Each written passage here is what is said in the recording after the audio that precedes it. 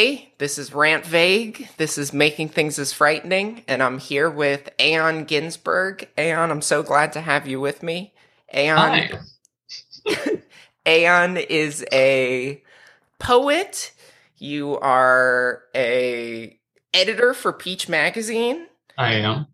Um, all of your bios say you are also a bartender and a bitch, which Those are I both true. yes, we were just talking about bartending and all that stuff before the Yeah. interview. Um, Welcome to the show. I'm so glad you came on. Thanks. Uh, Thanks for having me. I really appreciate it. of course, yeah. I became aware of you. Well, I became aware of you because we both post on the same video game Discord, which Yeah. is, definitely we can talk about that in a bit too. I mean, Uh, how do you meet people nowadays? yeah, It's all exactly. the internet. It's like We live in a digital world. I feel like very much it's the equivalent of like post-pandemic version of like, oh yeah, I've seen them at parties before. Like we go Oh to the yeah. same, we move in the same digital social circle. Yeah. But also because just through I had been aware of Peach Magazine, and when I was posting on Discord, I posted something random about Yaz, who Yeah. Yes, is Lancaster. yes, who Yeah. is It's also part of amazing. is also Yeah. part of Peach Magazine and is a composer that I really respect. Puts out some Yeah. awesome stuff. And you had mentioned you are the poetry editor for Peach Magazine, One of. one of So the we poetry have like a editors. head poetry editor, Liz Bowen, and then we have three like uh, sub, for lack of a better term, other poetry editors, myself, Senna Yi, and Kelly Zio. I absolutely love I my main exposure to Peach Magazine, I think, is through Instagram and just you guys post the snippets of Yeah, poetry and then you can click through and read the whole poem. And I have just like every poem you guys post on there is so incredible. thank It's you. yeah, it's Yeah, really such an awesome source for poetry that you guys are putting out there. Uh, thanks. Yeah, it's been fun to be a part of this team, especially like in the like transition from being an already digital magazine to incorporating like our new quarantine lifestyle and how we like broadcast work. In the span of the last 12 months, wow, uh, we started doing like little audio snippets and video snippets of the people we publish, giving them the opportunity to be like, hey, do you want to like record a video of you reading your work, and we'll put it on our Instagram. Which has been a really fun opportunity to give people the chance to like continue to perform in a sense, because I feel like a lot of, especially this current generation of like writers are writing to perform. A lot of, I know a lot of poets who have gone from the like slam poetry to written poetry pipeline, mhm. of like, oh yes, I watched Andy Gibson do spoken word poetry, and now I'm going to be a spoken word poet, which is fine. It's great. It's like I'm a product of Yeah, for that, sure. but it is very much like a product of, I don't know, our generation of writers. We have had access to the internet, and how do you broadcast your work? You get a good YouTube video, and hopefully somebody reposts it or shares it, and then it's on Tumblr, and then you're internet famous. I mean, I think that's exactly, yeah, that Yeah. is the genesis of this of making things as frightening is I like was super into trying to publish like short fantasy and short horror, and I was Mhm. like very interested and concerned with that super niche publication field, and then it was Yeah. like I am it's just me and the other people who are trying to get published who are super into this publication field, and then Yeah. everybody is sort of tangentially aware of it. And yeah, I think there very much is that desire to adapt into performing and making things more personal, More and public yeah, even. and more public Yeah. and easier to access too, really. Yeah. uh, Um, Definitely the case. And like, I don't know, it's all like small bubbles that we're hoping that someone who's like right on the periphery of it will access it and pull it out of the bubble. Yeah, And exactly. that's a little bit of fear itself as well. Is like, is someone going to notice me?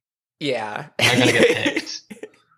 And then the fear if you do get noticed, Yeah, is it going to go well? Because Yeah. there's, I don't know, there's plenty of, I only recently heard about this sci-fi like horror short story of sorts, that it was this person's like first publication, and as soon as it was published they got a ton of death threats because some people didn't understand that like they were writing coming from the perspective like being a trans person, and it was all about the joke of like I sexually identify as an attack Yes, I helicopter. heard about that. And yes. It's like been near all but wiped from the internet. The author is like uncontactable, like, and it sucks that like this person like got this publication. It's like that's a huge deal in its own right, and then somebody takes it out of context, and then that's scary.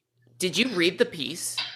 Yeah, I managed to locate it through a Wayback Machine. Yeah. And it's beautiful. It's really good. Yeah, it's incredibly good. And how could someone who is like coming from this, like, how could you read it and be like, oh yeah, a cis hetero person wrote this book? And it's like, no. It's all about like the beauty of becoming who you really are and all this stuff. And like, oh God, I read it and I was so heartbroken because I'm afraid of that stuff too. Writing horror, I write from the bad guy's perspective so often because sometimes it's just easier to do that. And you're so afraid of being taken, like I'm endorsing this stuff or something like that. Right. And I don't know, all it takes is like one person with enough clout to misunderstand it or to understand it in a way that you hope not to be understood. Exactly. Which is a valid, like, viewpoint. I mean, what do we learn in school is to like analyze this thing and make an assumption about it and then get a grade. Yeah. So well, I am one of the foremost purveyors of that as a middle school English teacher. So nice. I'm in charge of doing. No, I try really hard not to be that way, but that. Yeah, but I mean, teachers get like pigeoned into that, like. You got to have a quota. You got to meet a statistic. Yeah, for sure. So it's very hard. I know. You have standards you have to meet, for sure. Yeah. One of the things I wanted to say, though, touching back to what we were saying, performance and wanting to perform live and stuff. You have, so your most recent publication, am I correct? That's your most recent publication, Greyhound? Yeah. It's my first, like, big book, as it were. Your first big book, though you do have some previous publications which I didn't read. But Greyhound, yes. You have a playlist on Spotify that is well, could you explain to me the relationship that the playlist has with the book? The playlist I made because I had the fortunate circumstance of having my first book published during a pandemic where people are already struggling to concentrate and access any kind of new content. So I was like, well, I will continue to do these things that are tangentially related to the book. So I made this Spotify playlist of music that I had listened to a lot while writing the book or that feel similar in energy or content to the things I was working through and chewing through. And then just kind of put it up for anyone to access, whether they've read the book or not. And I hope that it is good supplemental material. Well, I've been listening to it a lot as I've read Greyhound. Greyhound is a book of poetry. I think it would be pretty fair to say they're all the same theme. It is a book about travel and your personal experience with transitioning and the experience of being agender. And it's a really incredible book. I encourage anybody who's listening to this to please check it out. I was reading it while listening to the playlist, and there was some interesting tracks that I wanted to talk about. There is a track that I can't pronounce, but I am absolutely obsessed with. It's by a group called Face, I think. Is that the name? Yeah. Face is Yes. so good. They are essentially a Russian SoundCloud rapper, uh, who I found out, my friend Neon showed me Face. They have a song that the title translates to "I want to destroy the West," um, and the video is so good. They're just like there's like a underground lab, and then they grow hundreds of feet tall, and they're in New York City, and they're just like Godzilla terrorizing the city, and then a giant Mike Tyson and like a giant bear fight each other. It's it's an amazing. That sounds incredible. I'm 100% gonna look that up. After I didn't Yeah, even consider that they have music videos. I've yeah, been so obsessed with that song. I think I started listening to the playlist like a week and a half ago, and yeah, I've just been bopping to that song you put on the playlist yeah. since then.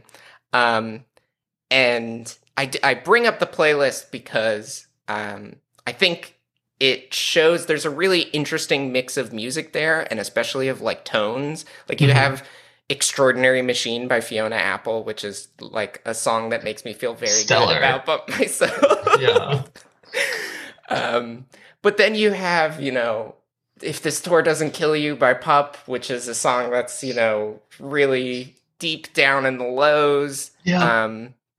And just Yes. personally, as somebody who I read a lot of poetry, but I don't write a lot of poetry. I don't feel Hmm. like I have that level of craft knowledge that puts me to the place where I can make super big judgments about poetry. But I felt like the Spotify playlist helped me connect with the book on another level because I'm very familiar with that experience of putting together a playlist that's Yeah. songs related to what you're writing, and it gave me another viewpoint into what you were writing as far as Greyhound goes. I wanted to talk a lot about Greyhound because Yeah.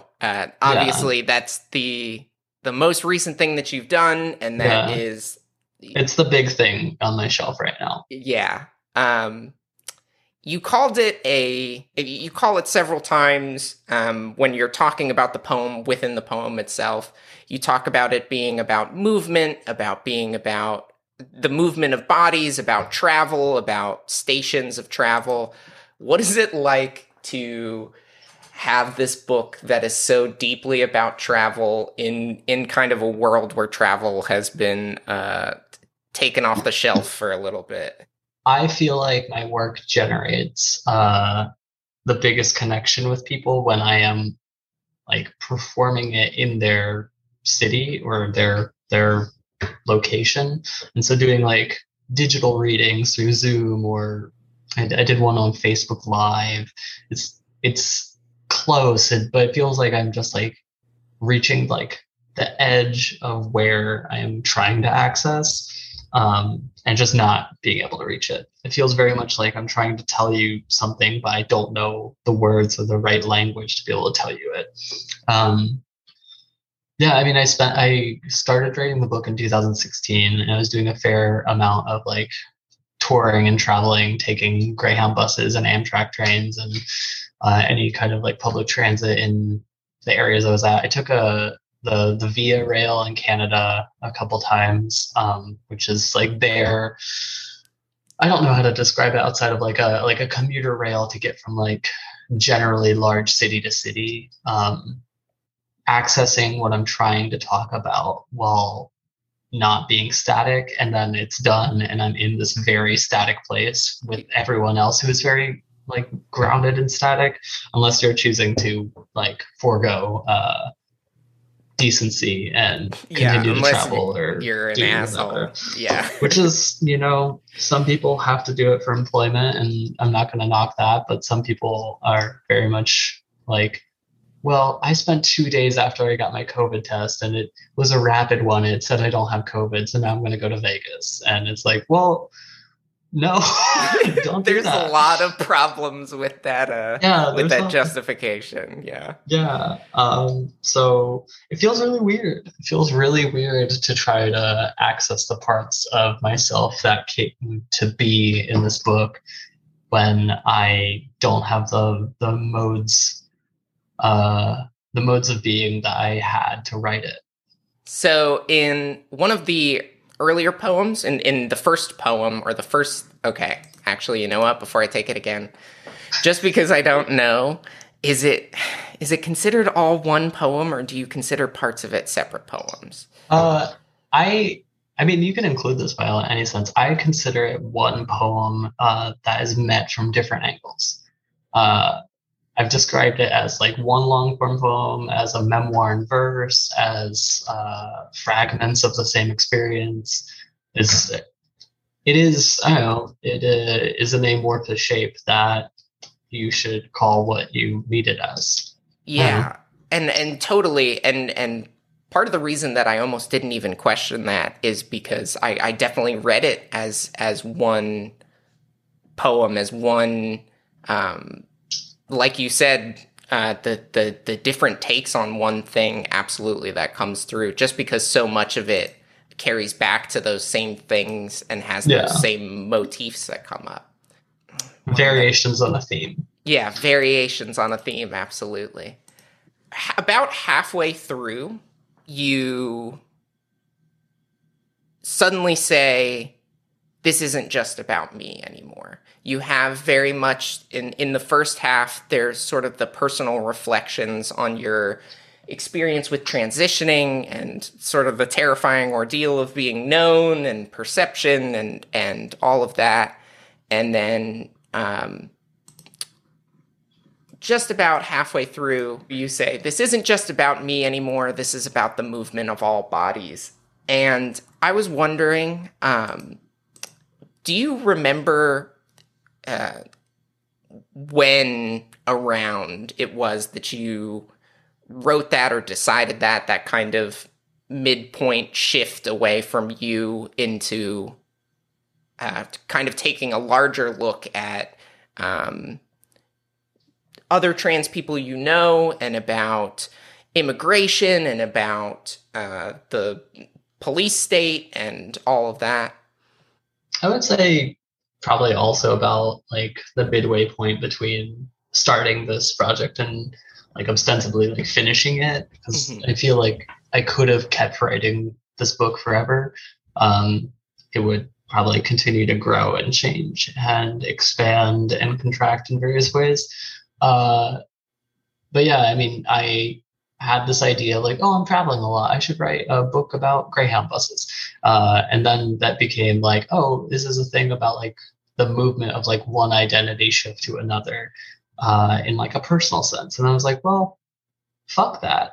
um, why would I want to subject anyone to listening to me talk about myself for any number of pages? This when I could say a thing as clearly as I could about a very shared experience about being alive, about like living in one sense of yourself and then waking up one day and realizing that isn't true anymore. And learning that like you have been this sense of yourself because of any number of circumstances, small or large, which I think it all comes down to the root of like capitalism is bad and it makes everyone reject themselves at their core. Oh, yeah. I don't know But if I've explicitly said this on this show, but on this show, we believe capitalism is bad. Just gonna put that out there for yeah, any. whether the show believes it or not, it's true. Yeah, yeah. Whether the listener believes it or not, it's true. There has been no meaningful creation brought about by capitalism other than the unkindling fire, or maybe not, that's not, undoubtable flame of destroying capitalism. Uh, but yeah, like every small thing that makes life worse is a product of people trying to maintain systems of power, which all stems from the existence of like, I have one more thing than you do, therefore I am better or more powerful than you are.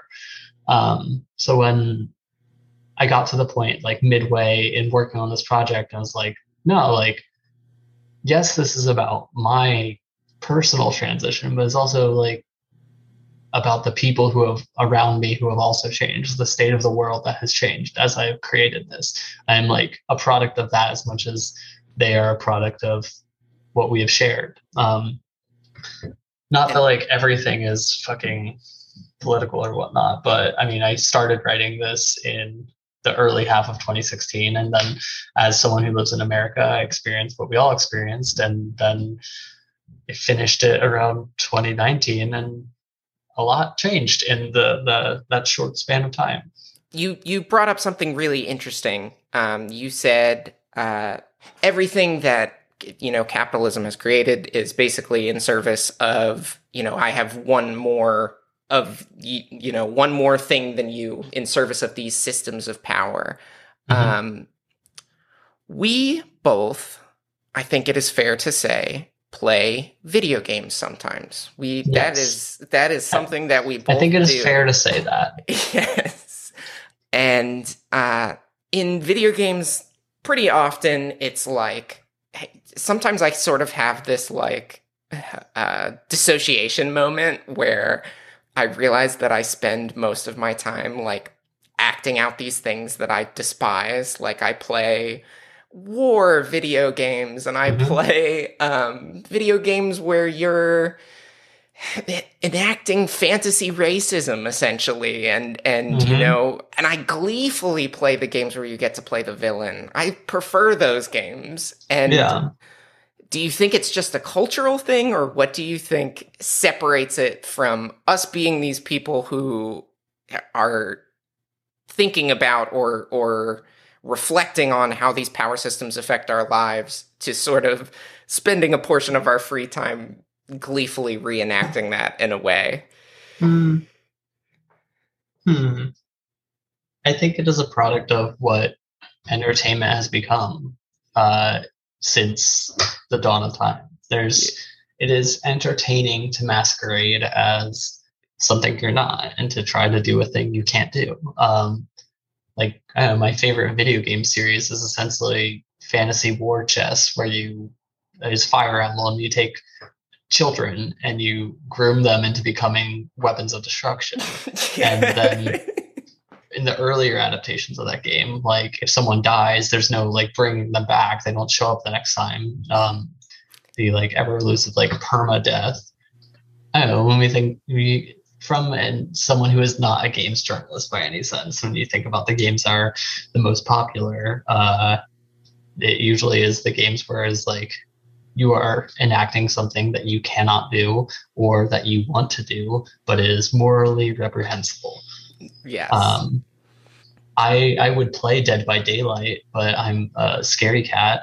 But also like the villains seem really fun, and like, oh yeah, this person's whole deal is he like puts you on a hook and like skewers people, and like that's so fun. The evil in video games is often so much more interesting than the evil in reality. Like Yeah, the real evil we have to come up against. like Like, the evil in reality where it's like, yes, yay, I got a job. I don't have to worry about paying rent and utilities and whatnot.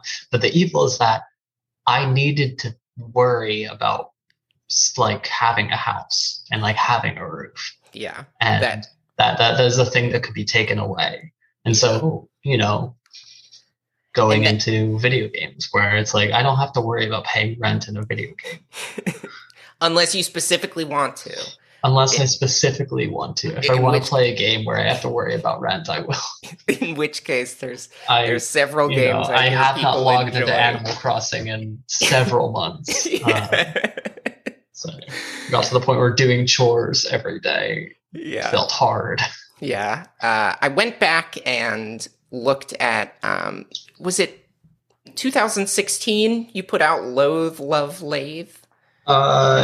17, I believe so. It was part of a chapbook series that this press, Nostrovia Press, put together. That is, they do a, or used to at the very least, a 48-hour open submission period where you send in your work, and then eventually they get back to you and they say who gets the book and who doesn't. And I got lucky to be chosen for that. And I'm at the point now where I probably would have titled that differently, but at the time I was like, this is so clever. All these words sound similar. It No, just, I it's love fine. it. But I And think that's that, what happens. You get far enough away from something, you're just like, what if it was different? yeah, absolutely. I was just about to say, I think that it's just the experience of making something is when you get far enough away from it, you look back and you're like, man, could have been better, could have done it better for sure. Um, Mm-hmm.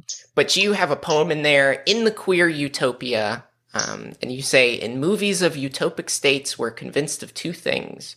Regardless of anything else in the film, power is necessary and naturally sought after, and the supplication to power is what helps utopia maintain itself. Um, I really loved those lines. They really stuck with me because I'm somebody who writes when I write science fiction. I tend to write utopian or stuff that could be taken as utopian Mm. science fiction. Um, and I was wondering specifically, did you have any movies? I have a list of movies that I could think of that were utopian. Did you have any you were specifically thinking of? I know that's like callback. Uh, oh gosh. In most like cyberpunk adjacent films, Yeah. are usually, um, oh, you come at it from the sense of like you're watching from the whatever police state or whatever like governmental state is controlling the universe, and either it's somebody who needs to like fix the government from within, or someone who is a part of the government who needs to fix the terrorists that are going to take away this utopia from people. um I don't know, as as a someone who is in varying states of medical transition, uh a future where you could just go to a corner store and get it is the one I'm going to gravitate towards, because it should be that easy. Um, so when I think about like what a queer utopia could look like, I go to that, and I also, at the time I was writing that, I still read a lot of theory. I read a lot of like nihilist theory and queer theory, Baden, nihilist communism, like things by the Invisible Committee, Oh yeah, I which definitely went through an invisible committee phase for sure. Yeah, I yeah, feel and you. I think that there is merit in a lot of the things that you can find in collections of theory, but I also feel like it is most academic writing to me speaks to a an audience that really wants to hear themselves speak. They really want everyone in the room to know that they know big words, they know how to use them. Um, and some theory is not that way, but for the most part, like writing about like utopia from a theoretical perspective comes at that like, how can I like pigeonhole like these philosophers names, the word jouissance, and like, you know, Détournement. yeah, Yeah.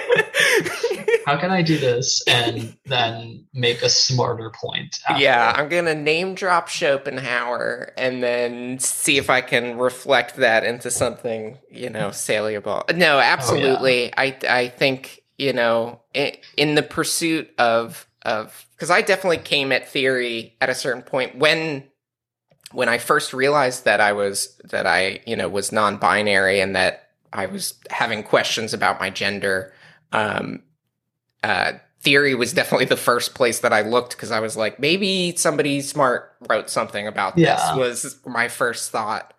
But I definitely find that you do have that experience where it is basically written to be inaccessible. It is written Yeah. so that you have to have read the works that are being referenced to really get anything out of the work itself. And I think that's a lot of people's experience with theory is they just bounce Yeah. off of it because it's not written to be accessible. It's written to be a exclusive club. Yeah, and then you always have the one person who's recommending you theory who knows more than you and has actually finished the things but can't tell you anything about them, because you have to read it to really understand, Oh yeah, which for sure. usually speaks to me, somebody who hasn't actually read it and doesn't actually understand it. They looked at all of the words once, and then they thought that was good. There's no Spark Notes for queer theory. No. It's kind of at a certain point, queer theory. It's part of it's a lived experience. It's also like a varied experience. Yes. I don't know, like your lived experience and my lived experience are different things. Absolutely. And they're all product of the circumstances of like how we were able to be raised, like the things we were able to access, both in like education and stability and medication and all of that. And it's like how we have come to be is definitely a product of the things that have put us down in a lot of ways. I mean, you were speaking that like when you're learning about your own experience as a non-binary person, you gravitate to theory. That is not going to be the case for everyone. And it's like, absolutely not. I have like mentioned theory to some people and they've been like, yeah, I don't know what that is and I don't care. I found out I was non-binary because I watched this music video. I'm like, yeah, that's true. That's great. I love that for you. I mean, even still, I have been publicly transitioning for about a decade now, and it still changes. I wake up some days, I'm like, well, maybe turn the knob a little bit more and see how comfortable that gets. Eschew it a little bit more and see how comfortable I am. Which is, I think writing has helped with that. I think that video games have helped with that. I don't know, the trope of like, I pick the lady fighters in Street Fighter because I just think they're neat, to I pick the lady fighters because I want to be them. Yes. Like, I want legs like Chun-Li. I very much, we were talking about, you realize your experience with gender might be different from other people because of, looking at theory or looking at a music video. Absolutely, I hardcore hit that trope of, I don't know why I always pick the girl in Pokemon. It's a mystery. Oops. Who knows? Yeah. I just think the costume options are better. Yes, absolutely. Which they are, which is rib. Well, sometimes. I think I don't own it, but watching people play the most recent Tekken game, there's a lot of good costumes in that. Yes. For all bodies. Yes, including Tiger Body, which is not currently a body option. We can have IRL, but, Not current body option.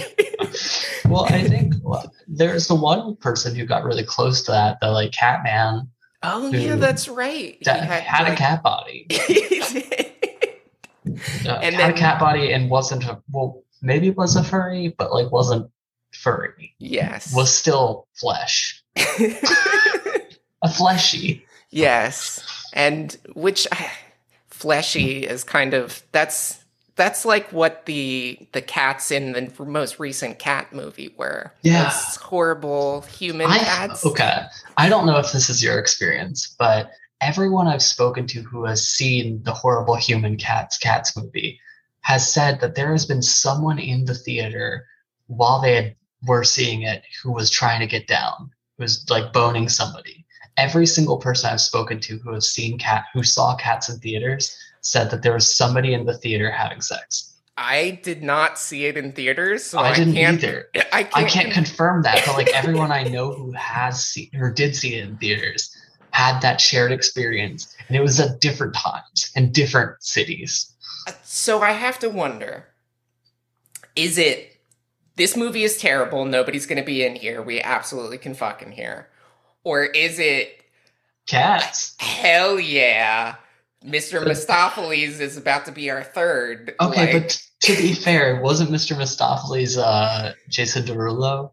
Or was Mr. Mistopheles Idris Elba? I have no idea. I also don't know.